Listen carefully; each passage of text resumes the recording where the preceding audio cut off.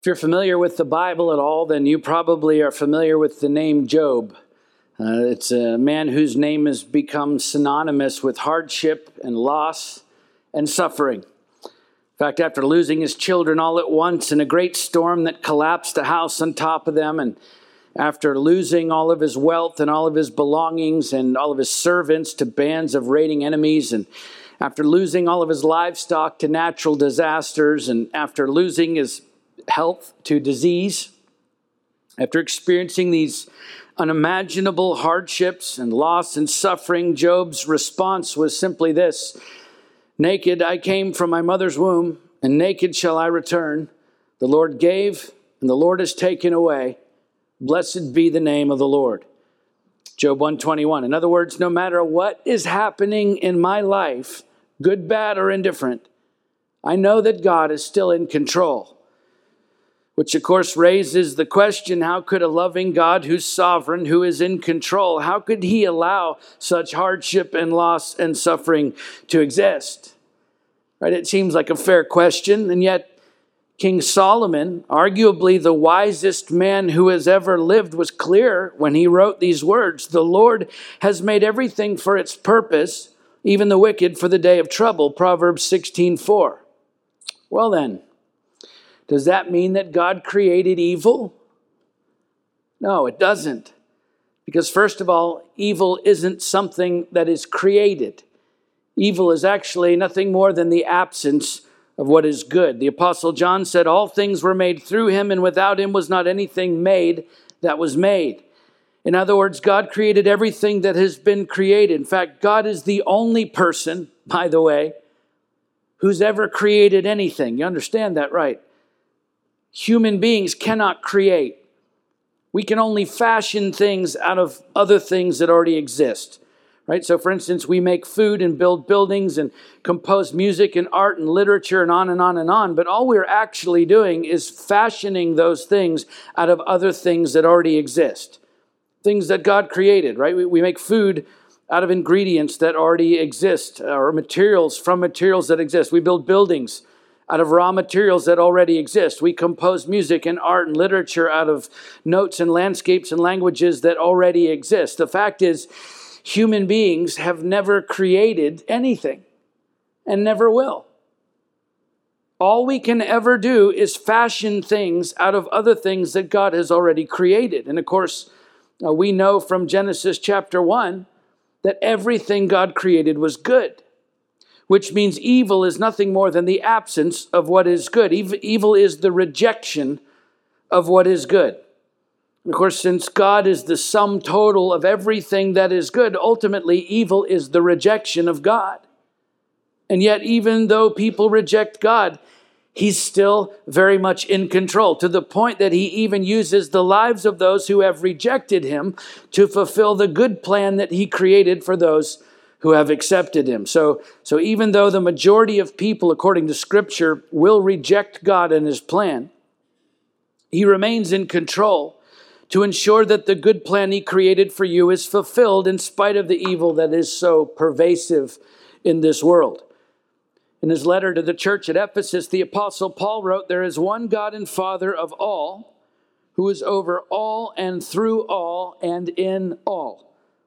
And to the Colossians, he wrote a hymn, a song about Jesus Christ that says, "He is the image of the invisible God, the firstborn of all creation. For by him all things were created in heaven and on earth, visible and invisible, whether thrones or dominions or rulers or authorities, all things were created through him and for him, and he is before all things, and in him all things hold together." Colossians 1:15 through 17. These are categorical statements by Paul, absolute statements about the absolute sovereignty of God over what? Over all things.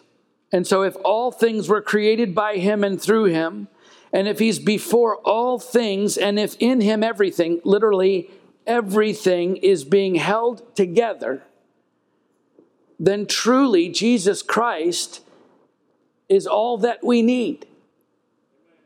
Right? He's our answer to every question. He's our solution to every problem.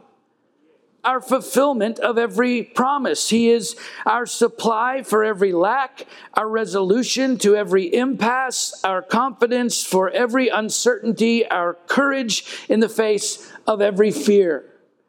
He is our assurance in the shadow of every doubt. He is our peace in the middle of every storm, and He is the hope in the midst of every dire circumstance that we will ever face in this life. Because Jesus Christ alone is in control. And of course, if you're a Christian, then, well, you probably know all of that already. And when asked, I think most of us would say at least that we believe all of that.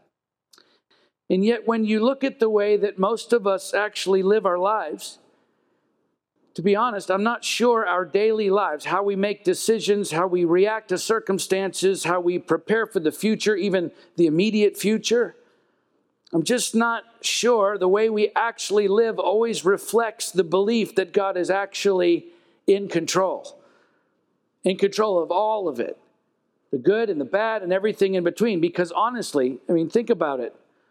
If you experienced everything that Job experienced, I mean, for that matter, if you experienced half of what Job experienced, just being honest with yourself, would your response be, the Lord gave and the Lord has taken away? Blessed be the name of the Lord.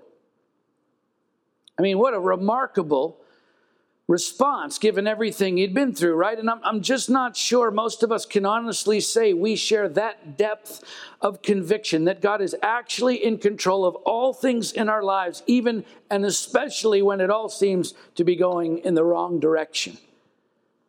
And I say that simply because most of us come unglued under far less pressure and disappointment. And then we react in all sorts of ways that are unfaithful and contrary to God's word and His will for our lives when life isn't going the way we want it to.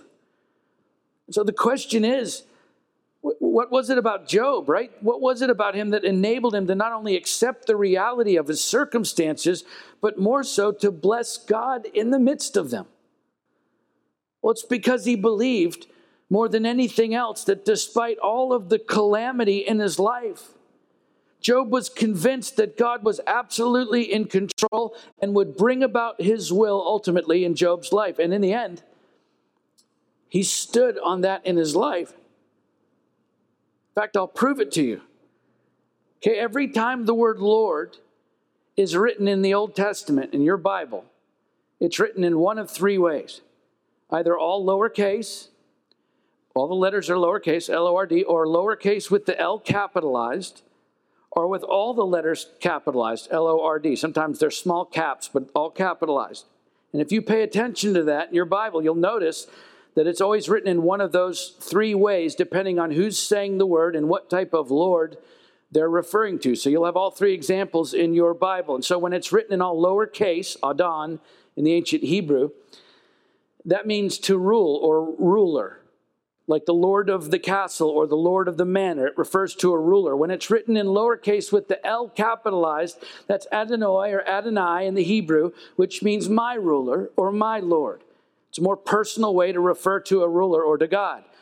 But look, when it's written in all capital letters, Jehovah or Yahweh in the Hebrew, that is the sacred name of God, the name God used to reveal Himself to Moses from the burning bush. For the Jews, this was the unspeakable, ineffable, never to be uttered out loud, holy name of God. And so they spelled it without vowels, just four consonants, Y-H-W-H. This is the sovereign and divine name of God that was meant to express His fullness as sovereign God, Lord and Creator over all things. Now notice how Lord is spelled in Job's response to the calamity in his life. The Lord, Yahweh, gave, and the Lord, Yahweh, has taken away. Blessed be the name of the Lord, of Yahweh.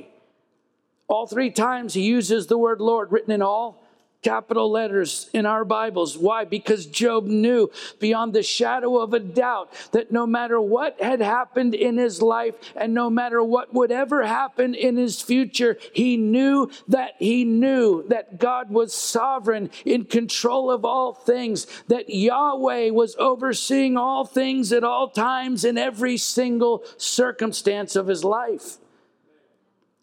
And the reason I'm bringing all of this up is because in our story today, as we continue working our way through 1 Samuel, there's a potent example of someone's life who was going through a profound and profoundly difficult change as David, a man like Job, in many ways in this story, comes to the realization that every single part of his life is being shaken to the point that he understands his life will never be the same again. And yet, as he works through the sobering reality of what was happening to him and what his future would look like, having to leave behind everything and everyone who was dear to him and live like a fugitive, even though he'd done nothing wrong, David and his best friend Jonathan, in just 3 short paragraphs of conversation that we'll look at today, they refer to the Lord, Yahweh, Lord in all caps, 11 times. That isn't normal. Even in the scriptures, because they recognized, as bad as the situation appeared to be, they recognized who exactly it was that was actually in control. And it informed their decisions and shaped their response, which ultimately sets the course for David becoming king, albeit in a most unorthodox and unpredictable way. Which is the whole point. Because look, you know, we all have plans and expectations for this life, right? We do. And if you're serving God, you're probably aware of the gifts and talents that God gave you and even the desires that He's given you to use them. But then something or someone comes along and seemingly obliterates all your plans and expectations and desires for how you thought your life was going to play out. And instead of saying the Lord gave and the Lord has taken away, blessed be the name of the Lord. In other words, okay, God, that didn't go as I'd hoped it would or planned that it would, but I know that you're in control. So I'm going to bless your name and continue to faithfully and obediently serve you as you bring about that plan in my life in some other way. But most of us don't do that. Instead, we just give up. We walk away. We're done with that person. We're done with that relationship. We're done with that ministry. We're done with that church. We're done dreaming about God's plan and those desires for our lives, because apparently God isn't big enough to accomplish His will for your life in any other way than the way you imagined it. Apparently God isn't actually in control when things seem like they're out of control. We may not say it that way, but that's exactly how we so often respond to God and His plan for our lives when it doesn't go the way we thought it would. Even though He's as much in control in calamity as He is in calm. He's just as much in control in your distress as He is in your success. He's just as much in control when you have no idea what's going to happen next as when everything is falling into place just as you planned it. And I'm just telling you, the quicker you can accept that, the quicker your perspective will change toward all of the things you go through, the good and the bad. Because listen, if God is in control, then you don't have to be. And I'm just telling you, there's nothing in this world more freeing than letting go of all the things you try so desperately in this life to control that you were never meant to control. Which is what David and Jonathan are teaching us in this story today, that if you will simply live like everything depends on God, because it does, you will be able to respond to people and circumstances that you did not see coming in ways that continue to move you closer and closer and closer to accomplishing God's plans throughout your life, even though the path you end up taking looks very different than the one you envisioned. So let's jump into the story then, right where we left off last time, at 1 Samuel chapter 20, and let's see what we can learn from this truly insightful conversation between David and Jonathan. We'll begin with the first 11 verses. 1 Samuel 20, 1 through 11.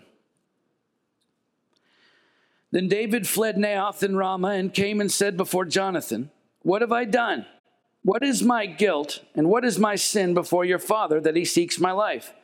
And he said to him, "Far from it, you shall not die. Behold, my father does nothing, either great or small, without disclosing it to me. And why should my father hide this from me? It is not so. But David vowed again, saying, your father knows well that I've found favor in your eyes, and he thinks, do not let Jonathan know this, lest he be grieved. But truly, as the Lord lives, and as your soul lives, there is but a step between me and death. Then Jonathan said to David, whatever you say, I will do for you. David said to Jonathan, behold, tomorrow is the new moon, and I should not fail to sit at table with the king. But let me go, that I may hide myself in the field till the third day at evening. If your father misses me at all, then say, David earnestly asked leave of me to run to Bethlehem, his city, for there is a yearly sacrifice there for all the clan. If he says, good, it will be well with your servant. But if he's angry, then know that harm is determined by him. Therefore deal kindly with your servant, for you have brought your servant into a covenant of the Lord with you. But if there's guilt in me, kill me yourself, for why should you bring me to your father? Jonathan said, far be it from you. If I knew that it was determined by my father that harm should come to you, would I not tell you? And then David said to Jonathan, who will tell me if your father answers you roughly? And Jonathan said to David, come, let us go out into the field. So they both went out into the field. If you were here last week, you'll remember that Saul, the king, had made it his mission in life to kill his one-time protege David out of jealousy because of David's popularity and success as a military leader. And so to that end, Saul chases David out of the royal residence while attempting to murder him with a spear multiple times. And then out of David's home and away from his wife as he sends men to David's house to kill him. And then on to Naioth. It was an encampment or community for the prophets who served the people of Israel under the leadership of Samuel. And as soon as Saul learns that Samuel is sheltering David at Naioth, he sends 3 separate envoys to kill him. Except that each group of Saul's men arrives at Naioth, and as they get there, they're overcome one after another after another. They're overcome by the Spirit of God to the point that all they can do is join the company of prophets in praise and worship to God, which prompts Saul to go to Naioth to try and kill David himself. And yet, as soon as he gets there, in fact, before he gets to Naioth, Saul too is overcome by the Spirit of God and ends up in a prophetic trance on the floor, naked, unable to control his own faculties for at least a day, if not more, which buys David enough time to travel back to Gibeah in order to consult with his best friend Jonathan, who also happens to be Saul's own son, in the hopes that Jonathan might have some insight as to why Saul, his father, is trying to kill him. And so David asks Jonathan, what have I done? What is my guilt? What is my sin before your father that he seeks my life? And Jonathan at first doesn't believe it. Initially, he refuses to believe that his father even wants David dead at this point. Far from it, he says, you shall not die. Behold, my father does nothing either great or small without disclosing it to me. And why should my father hide this from me? David, it is not so. In other words, my dad tells me everything. And he hasn't said a word about this, about killing you. And furthermore, you might remember back in the last chapter, verse 6, Saul swears an oath to Jonathan that David would not be put to death. So Jonathan at this point isn't buying David's story. And for David's part, honestly, this conversation makes you wonder, why did he return to Gibeah in the first place, since Saul has been trying to kill him or trying to have him killed about a dozen times already? Well, it's because, aside from, of course, simply wanting to go home as any of us would, the last thing David saw Saul doing was prophetically praising and worshiping God with the prophets at the end of the last chapter, which, of course, raises the question for David, maybe Saul has changed for good. So at this point, there are probably more questions than answers for David and for Jonathan, and yet David wants Jonathan to know that his intentions are pure. He simply wants to get to the truth, so much so that David says, look, if I'm guilty of something, Jonathan, if there's something I'm unaware of, if there's guilt in me, kill me yourself. For why should you bring me to your father? In other words, let's dispense with all the pretense, okay? If I'm guilty of something, how about we just save everyone the time and trouble and just go ahead and kill me now? And of course, Jonathan says, there's no way that's happening, pal. For as David already pointed out, their friendship was forged by a covenant before the Lord. David's death was not their decision to make. It was not Saul's decision to make either, or for Saul's men to make, or anyone else's decision to make for that matter, besides Yahweh, who alone is sovereign over David's life. And so David devises a plan. As the next day was the new moon, the day of the new appearance of the crescent moon in the western sky at sunset, marking the beginning of the month in the lunar calendar, which was one of the principal festivals throughout the Old Testament that called for special sacrifices. And so the head of each clan, or in this case, the king, would preside over his household's celebration of the festival. So David says, look, I'll hide out during the festival, and if your father misses me, we'll know that he still likes me. But if he's angry, we'll know that he means to do me harm. And look, to be sure, this is a risky plan.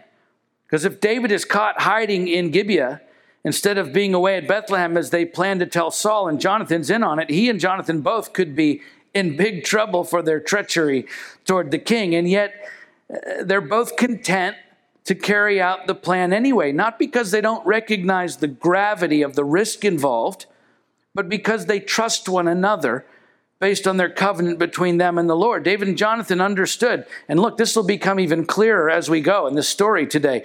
They understood that no matter how great the obstacles are that you may have to face from day to day throughout your life, even life-threatening challenges, no matter what it is, your daily survival ultimately depends on God. Okay, no matter what, or in David's case, no matter who you're up against, even the king himself, your days on this earth are numbered by God alone. In fact, David later wrote, in your book were written, every one of them, the days that were formed for me, when as yet there was none of them. Psalm 139:16. You understand, God recorded every single day of your life on this earth before you were born, which means no matter what you're facing today, listen, you aren't leaving this planet until God says so. David knew it, and despite everything that Job went through in his life with death seemingly at his doorstep, Job knew it too. He wrote, referring to God, in his hand is the life of every living thing and the breath of all mankind. Job 12:10. The author of Hebrews knew it as well. He said it is appointed for man to die once, and after that comes judgment. Hebrews 9:27. It is appointed. Appointed by who? By God. David's son, Solomon, he knew it. He said, for everything there's a season and a time for every matter under heaven, a time to be born and a time to die. Ecclesiastes 3:1-2. The Apostle Paul knew it, referring to God. He said, he himself gives to all mankind life and breath and everything. Acts 17:25. Listen, the great prophet Daniel, he knew it as he addressed King Belshazzar. He said, you've praised the gods of silver and gold and bronze and iron and wood and stone, which do not see or hear or know, but the God in whose hand is your breath and whose are all your ways, you have not honored. Daniel 5:23. And look, Queen Esther, she knew it as she faced the possibility of death for approaching the king, which was punishable by death when you approached the king without invitation. But she did it anyway in order to save God's people. And so she said to them, go, gather all the Jews to be found in Susa and hold a fast on my behalf. In other words, cry out to God for me and do not eat or drink for 3 days, night or day. And I and my young women will also fast as you do. Then I will go to the king, though it is against the law, and if I perish, I perish. Esther 4:16. You see, at the end of the day, no matter what anyone else ever says or does to you, no matter how serious the threat, no matter how grim the report, no matter how hopeless the outlook, no matter how terrifying the circumstances or how great the risk, until God calls you home, you are not leaving here. Because God alone is in control, which means everything, including your very life, from one day to the next, depends upon Him. And look, these men and women in the Bible not only understood that, but they lived like it. That's the point. They took spectacular risks knowing that God controlled every outcome. I've said this before. You can have great risk without great success. That's true. But you cannot have great success without great risk. You can't. There's no way around it. God's plan for your life, first of all, is bigger than your plan for your life. You know that, right? That's a fact. There's nothing you're ever going to dream up on your own that can hold a candle to what God has planned for you. But that also means, secondly, that you're going to have to be willing to take risks. Sometimes great risks in order to see that plan through. And of course, that's the part that trips most of us up because our culture teaches us to be risk averse. Right? To avoid risk, to play it safe, to protect and preserve what we have, to plan out as much as possible so as to avoid danger and risk. Like somehow those are bad things. No, the truth is, regularly taking risks and facing challenges that endanger your security, whether that's physical, financial, situational, or otherwise, is exactly how God wants you to live your life. Show me one person in the Bible who ever did anything great for God who didn't risk everything. Why does he want us to risk everything? I'll tell you why. Because living that way necessitates a daily dependence on him. It requires us to live like everything depends on him. Because it does. It means being willing to take risks at every turn. Being willing to be told you're being irresponsible with your time and your money and your family and your future. I've heard it all. It means being willing to take a giant leap into the great unknown, all because you're following Jesus Christ and his plan rather than this world and your own plan. So here's the question. Listen, we really need to answer today. Are you living your life right now? Think about it. Are you living your life right now in such a way that if you didn't have faith in Jesus Christ and where he's leading you for each new day, then you absolutely wouldn't make it through one more day? Or is everything so planned out in your life, so free of risk, so thought out ahead of time that although you believe in Jesus Christ, if you stopped believing in him today, not much would actually change in your life tomorrow? Because look, the truth is, if you're not ready to risk everything for Christ, then you're not ready for the future he has planned for you. Charles Spurgeon once said, "They who navigate little streams and shallow creeks know but little of the God of tempests. But they who do business in great waters, these see his wonders in the deep." Let's keep reading, verses 12 through 17. And Jonathan said to David, "The Lord, the God of Israel, be witness. When I've sounded out my father about this time tomorrow or the third day, behold, if he's well disposed toward David, shall I not then send and disclose it to you? But should it please my father to do you harm, the Lord do so to Jonathan and more also, if I do not disclose it to you and send you away that you may go in safety. May the Lord be with you, as he has been with my father. If I'm still alive, show me the steadfast love of the Lord that I may not die, and do not cut off your steadfast love from my house forever, when the Lord cuts off every one of the enemies of David from the face of the earth." And Jonathan made a covenant with the house of David, saying, "May the Lord take vengeance on David's enemies." And Jonathan made David swear again by his love for him, for he loved him as he loved his own soul. So Jonathan assures David that either way, whether Saul is amicable or hostile toward David, Jonathan will let David know immediately so he can plan his next move. And then Jonathan says something that seems strange, given the fact that it's David's life hanging in the balance here. Jonathan says, and by the way, if I'm still alive, show me the steadfast love of the Lord that I may not die. And do not cut off your steadfast love from my house forever, when the Lord cuts off every one of the enemies of David from the face of the earth. Okay, Jonathan was swearing loyalty to David, but listen, it was at a profound cost to himself, because not only was he surrendering his legal right to the throne so that David could be preeminent, but it was much more than that, because in antiquity, when one royal house replaced another, it was the common practice for the new royal house to kill all the potential rulers from the old royal house.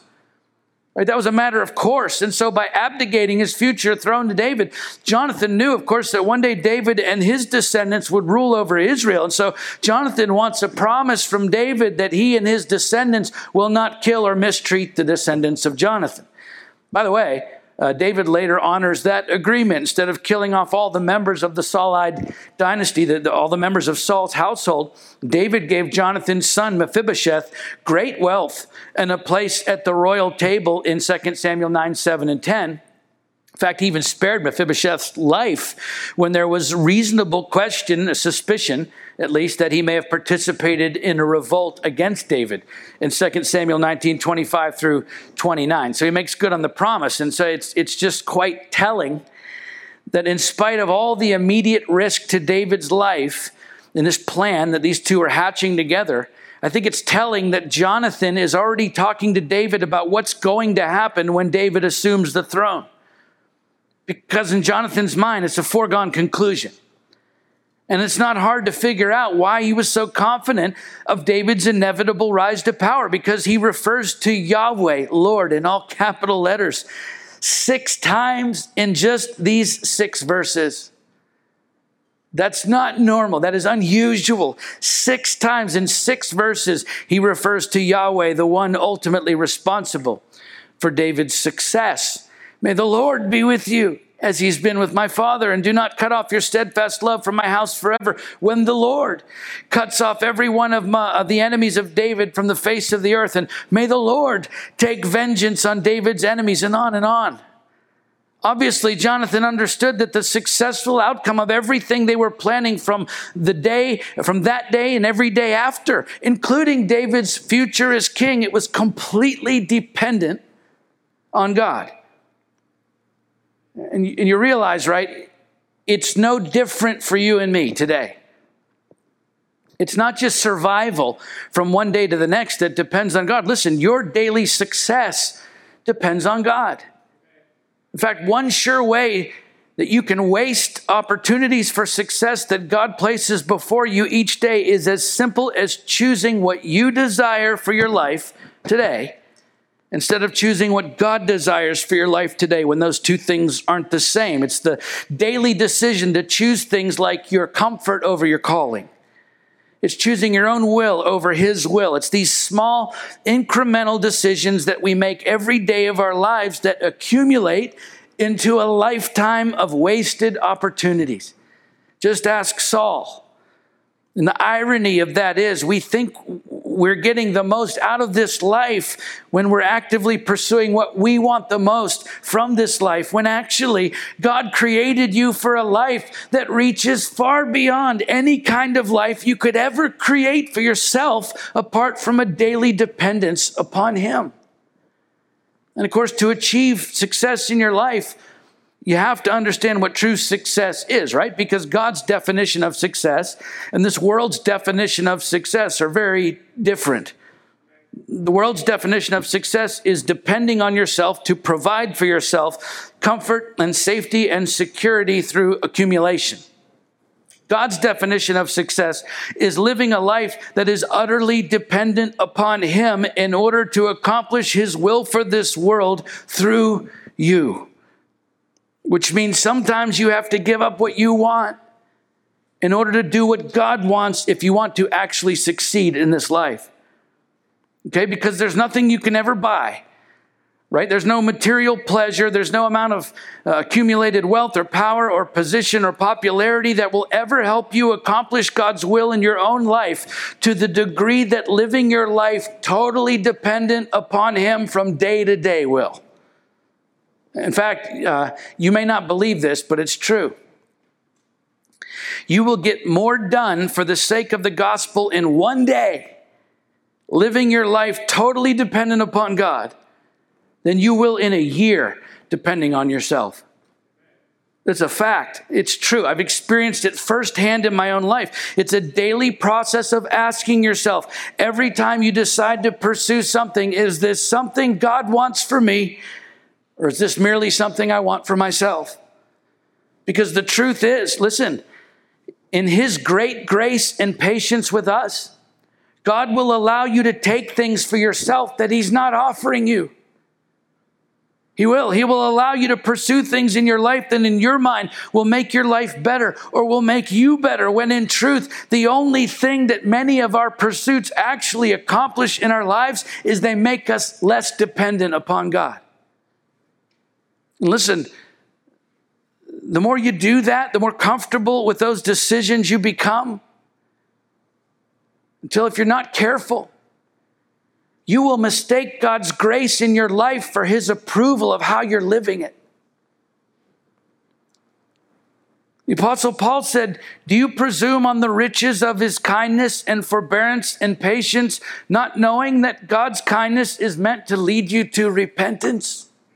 Romans 2:4. This is exactly what happened to Saul. And it's exactly what happens to so many Christians today. We chase after things that God never intended for us to have, while disregarding the things that he's trying to give us, until we end up living our lives devoted to purposes he never created us for. Okay, your success from one day to the next, it's utterly dependent upon God. And yet, if you want to experience that success from one day to the next, then you have to learn to utterly depend upon him from one day to the next. Author Francis Chan said, "God will ensure my success in accordance with his plan, not mine." Let's finish our story for today, verses 18 through 23.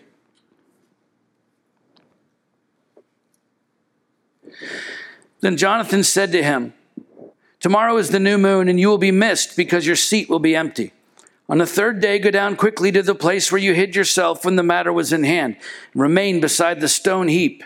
And I will shoot 3 arrows to the side of it as though I shot at a mark. And behold, I will send the boy, saying, 'Go find the arrows.' If I say to the boy, 'Look, the arrows are on this side of you, take them,' then you are to come, for as the Lord lives, it is safe for you, and there is no danger. But if I say to the youth, 'Look, the arrows are beyond you,' then go, for the Lord has sent you away. And as for the matter of which you and I have spoken, behold, the Lord is between you and me forever." So it's getting real now as Jonathan lays out the final part of the plan for David. When the new moon festival begins, David will hide out at the stone heap. It's also known as the stone Ezel. That's how it's described in this Septuagint, the ancient Greek translation of the Old Testament. And we know from the Targum, the ancient Aramaic translation of the Old Testament, that the stone Ezel was a known landmark at the time. It was this large, distinctive rock outcropping. So there would be no mistake between Jonathan and David about exactly where David needed to be in order for this plan to work. And then based on Saul's reaction to David's absence at the festival, Jonathan would shoot 3 arrows to the side of the stone Ezel, David's hideout, and depending on the directions that Jonathan shouts out to the boy retrieving the arrows, David will know whether to stay or to leave. Seems like a solid plan, although they have no idea what the outcome will be at this point, right? And yet the matter, as far as Jonathan is concerned, is already settled. If I say to the boy, "Look, the arrows are on this side of you, take them," then you are to come, for as the Lord, as Yahweh, as our sovereign God lives, it is safe for you, and there's no danger. But if I say to the youth, "Look, the arrows are beyond you," then go, for the Lord, for Yahweh, our sovereign God, has sent you away. In other words, whatever the next step is, David, whatever the next step for you is, it is the Lord's doing. Which is why Jonathan finishes with this statement, "As for the matter of which you and I have spoken, behold, the Lord, Yahweh, is between you and me forever."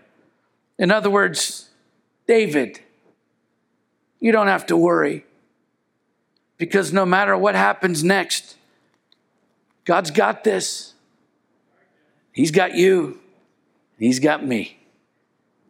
You see, it's not just the big life and death issues that God is concerned with. I mean, yes, your survival depends on him. And yes, your success depends on him, absolutely. But listen, God's sovereignty in your life extends to every single detail in your life. It's not just the big things, it's every single little thing. Your next move depends on God. And if you really want to learn to live your life totally dependent upon him, then this is exactly how you have to view your daily decisions about how and where and with whom you spend your time every single day. Because I'm just telling you, look, one of the single greatest gifts, one of the most valuable, precious gifts that we've been given by God is time. And yet once it's spent, it's spent. Time is one thing you cannot hold on to or get back. Once it's gone, it's gone. So making the most of the time that has been given to you moment by moment is one of the most important pursuits you could ever embark upon in your life. And the way that you make the most of every moment of every day is to learn to depend on God every moment of every day. Not just the big things, not just your survival, not just your big successes or victories, even in the little things. And I'm telling you, look, I know it'll seem strange to you at first, but listen to me. The more you practice dependency on the Spirit of God in your daily life, like moment to moment, the more you will realize just how much God is actually trying to use you in significant, even miraculous ways throughout your day after day in your own life and in the lives of other people. I was in Greenville one day a couple of years ago, and I was getting new glasses. And so they did the exam and all the stuff, and they said, it'll be about an hour and you can come back and pick up your glasses. And I said, okay. So I'm on Haywood Road, and across the street was a mall, and I hate the mall. But I thought, well, I can go over there and just wander around aimlessly for an hour and come back and get my glasses. So I got in my truck and I started to pull out of the parking lot, and I got to the stop sign, and I thought to myself, you know what? Instead of just wasting an hour of my life, maybe I should ask God what he would have me do for that hour. So I was sitting there in my truck. I said, Father, what do you want me to do? I've got an hour. I kill some time. What do you want me to do? And I'm telling you, I didn't hear an audible voice. But as sure as I'm talking to you, I knew that I knew that I knew. The Holy Spirit said to me, go over to that furniture store next door. And I look over, and there's a huge furniture store in a massive parking lot, and it's empty. And it didn't look open. I said, Lord, are you sure? And he said, go into that furniture store. So I drove next door and parked, empty parking lot, went inside. Nobody in there but a few employees. And I'm walking around, and a lady comes up to me, and she says, can I help you find something? I said, no, I'm just killing time, waiting on my glasses. I've got about an hour to kill. So she, of course, proceeds to follow me around the store, probably hoping to sell me something. And so we're talking. And inevitably, the conversation always comes around to, what do you do for a living? And she asked me that question. I said, well, I'm the pastor of a local church. And she said, really? And I said, yeah. And she said, well, then I need to talk to you. And she began to tell me the story of what had been happening in her life. She and her husband are not involved in church in any way, hadn't been going anywhere, attending anywhere. They were relatively new to the area. She said, my husband had a massive heart attack a couple of weeks ago, and he actually flatlined for some number of minutes. He was sort of like dead, and they brought him back to life on the table.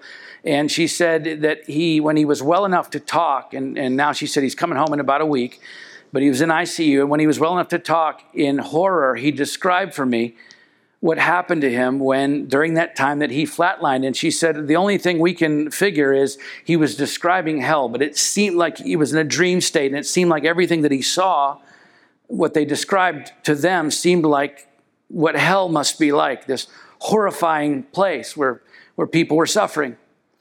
And so she said, my husband said to me, I know that we're not really church people, but I feel very strongly that we need to find a church and learn about God. And so she said to me, now listen, Pastor Rob, I know we're in Greenville and down here in the middle of it, and I work in Greenville, and you're here shopping in Greenville. She said, but we don't actually live in Greenville. And I know it's a long shot, but I'm wondering if there's any chance you know about any churches in the town we live in. It's a little town north of here called Travelers Rest. I said, well, I know about one church in Travelers Rest. And I told her all about Upcountry, and they came. And for a season, they were a part of our church here, and God's moved them on. And I don't know where they are now or what's happening, but the point is, you understand, that was a That was a divine sovereign moment that I could have just chosen to ignore what God wanted to say or do. That's one remarkable story about one moment in my life where I consciously, intentionally decided to depend upon the Holy Spirit for my next move in the middle of an otherwise unremarkable day. But you know what? I have dozens of those stories. I do. Because that's how God works in your life when you practice dependency on Him. And I mean moment by moment, day by day in your life. Why? Because He's sovereign over every single one of those moments. In His hand is the life of every living thing and the breath of all mankind. Those are the words of a man who had it all and lost it all, and then ended up with more than he started with. You see, Job understood probably better than anyone that everything in this life depends on God alone. It's a lesson that David was learning throughout his life. It's a lesson that so many others have had to learn throughout their lifetimes, and it is a lesson that you and I must learn.